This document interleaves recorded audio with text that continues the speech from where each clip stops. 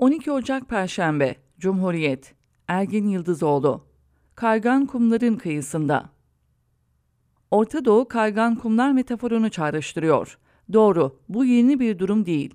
Filistin-İsrail sorunu, hidrokarbon yatakları, Amerika'nın Büyük Orta Doğu projesi, Irak'ın işgali, Şii-Sünni düşmanlığının canlanması, İslamcı terörün IŞİD'le yükselmesi ve çökmesi, Arap isyanlarının bölge otokrasilerinde yarattığı sarsıntıları, AKP Türkiye'sinin stratejik derinlik fantezisiyle Suriye iç savaşını derinleştirmesi, Rusya'nın bölgeye inmesini kolaylaştırması, gittikçe ağırlaşan su sorunu, büyük genç nüfus oranı, bölgede son derece kırılgan dengelerin varlığına işaret ediyordu.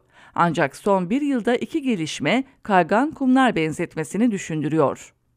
Orta Doğu 19. yüzyılın son çeyreğinden bu yana emperyalist sistem içinde stratejik konumu hidrokarbon yatakları nedeniyle büyük güçlerin arzu nesnesiydi. 20. yüzyılın ikinci yarısından özellikle de 1980 Carter doktrininden yakın zamana kadar bölge kaynaklarının yağmalanması, rejimlerinin düzenlenmesi esas olarak ABD hegemonyası altında gerçekleşiyordu.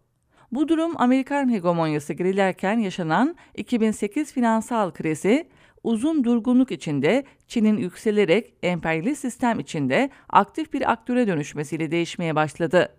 Amerika'nın Irak'ta Arap isyanları sırasında Afganistan'dan çıkarken sergilediği tutumlar güvenlikleri açısından Amerika'ya dayanan bölge rejimlerinin Amerika'ya olan güvenini sarstı. Bu ortamda Çin, resmin içine büyük finansal, ekonomik ve teknolojik kapasitesiyle bölge rejimlerinin iç işlerinde aralarındaki çekişmelerde tarafsız kalma eğilimiyle Amerika ve Batı karşıtı anti-emperyalist bir retorikle girmeye, bölgenin kırılgan dengelerini etkilemeye başladı. Çin Devlet Başkanı Xi'nin Ocak ayında gerçekleşen Orta Doğu ziyaretinin tüm ekonomik, siyasi ve kültürel boyutlarıyla Temmuz ayında gerçekleşen Biden ziyaretini gölgede bırakması bu sürecin en son örneğiydi. Çin'in bölgedeki yeni etkisi, yüksek enerji fiyatlarının gelirleriyle birleşerek Körfez monarşilerine Amerika karşısında ekonomik siyasi dengeleri etkileyen bir manevra alanı sunarken, İsrail'deki yeni faşist hükümet, Orta Doğu karmaşıklığına yeni bir istikrarsızlık unsuru ekliyor. Amerika müdahaleleri bir yana, Filistin üzerinden Arap-İsrail çelişkisi bölgedeki en patlayıcı sorunu oluşturuyordu.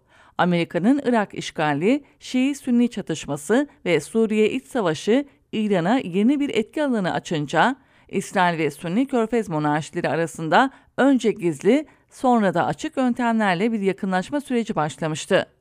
Bu süreç, Filistin sorununu arka plana atarak önemli ölçüde gelişerek resmileşti.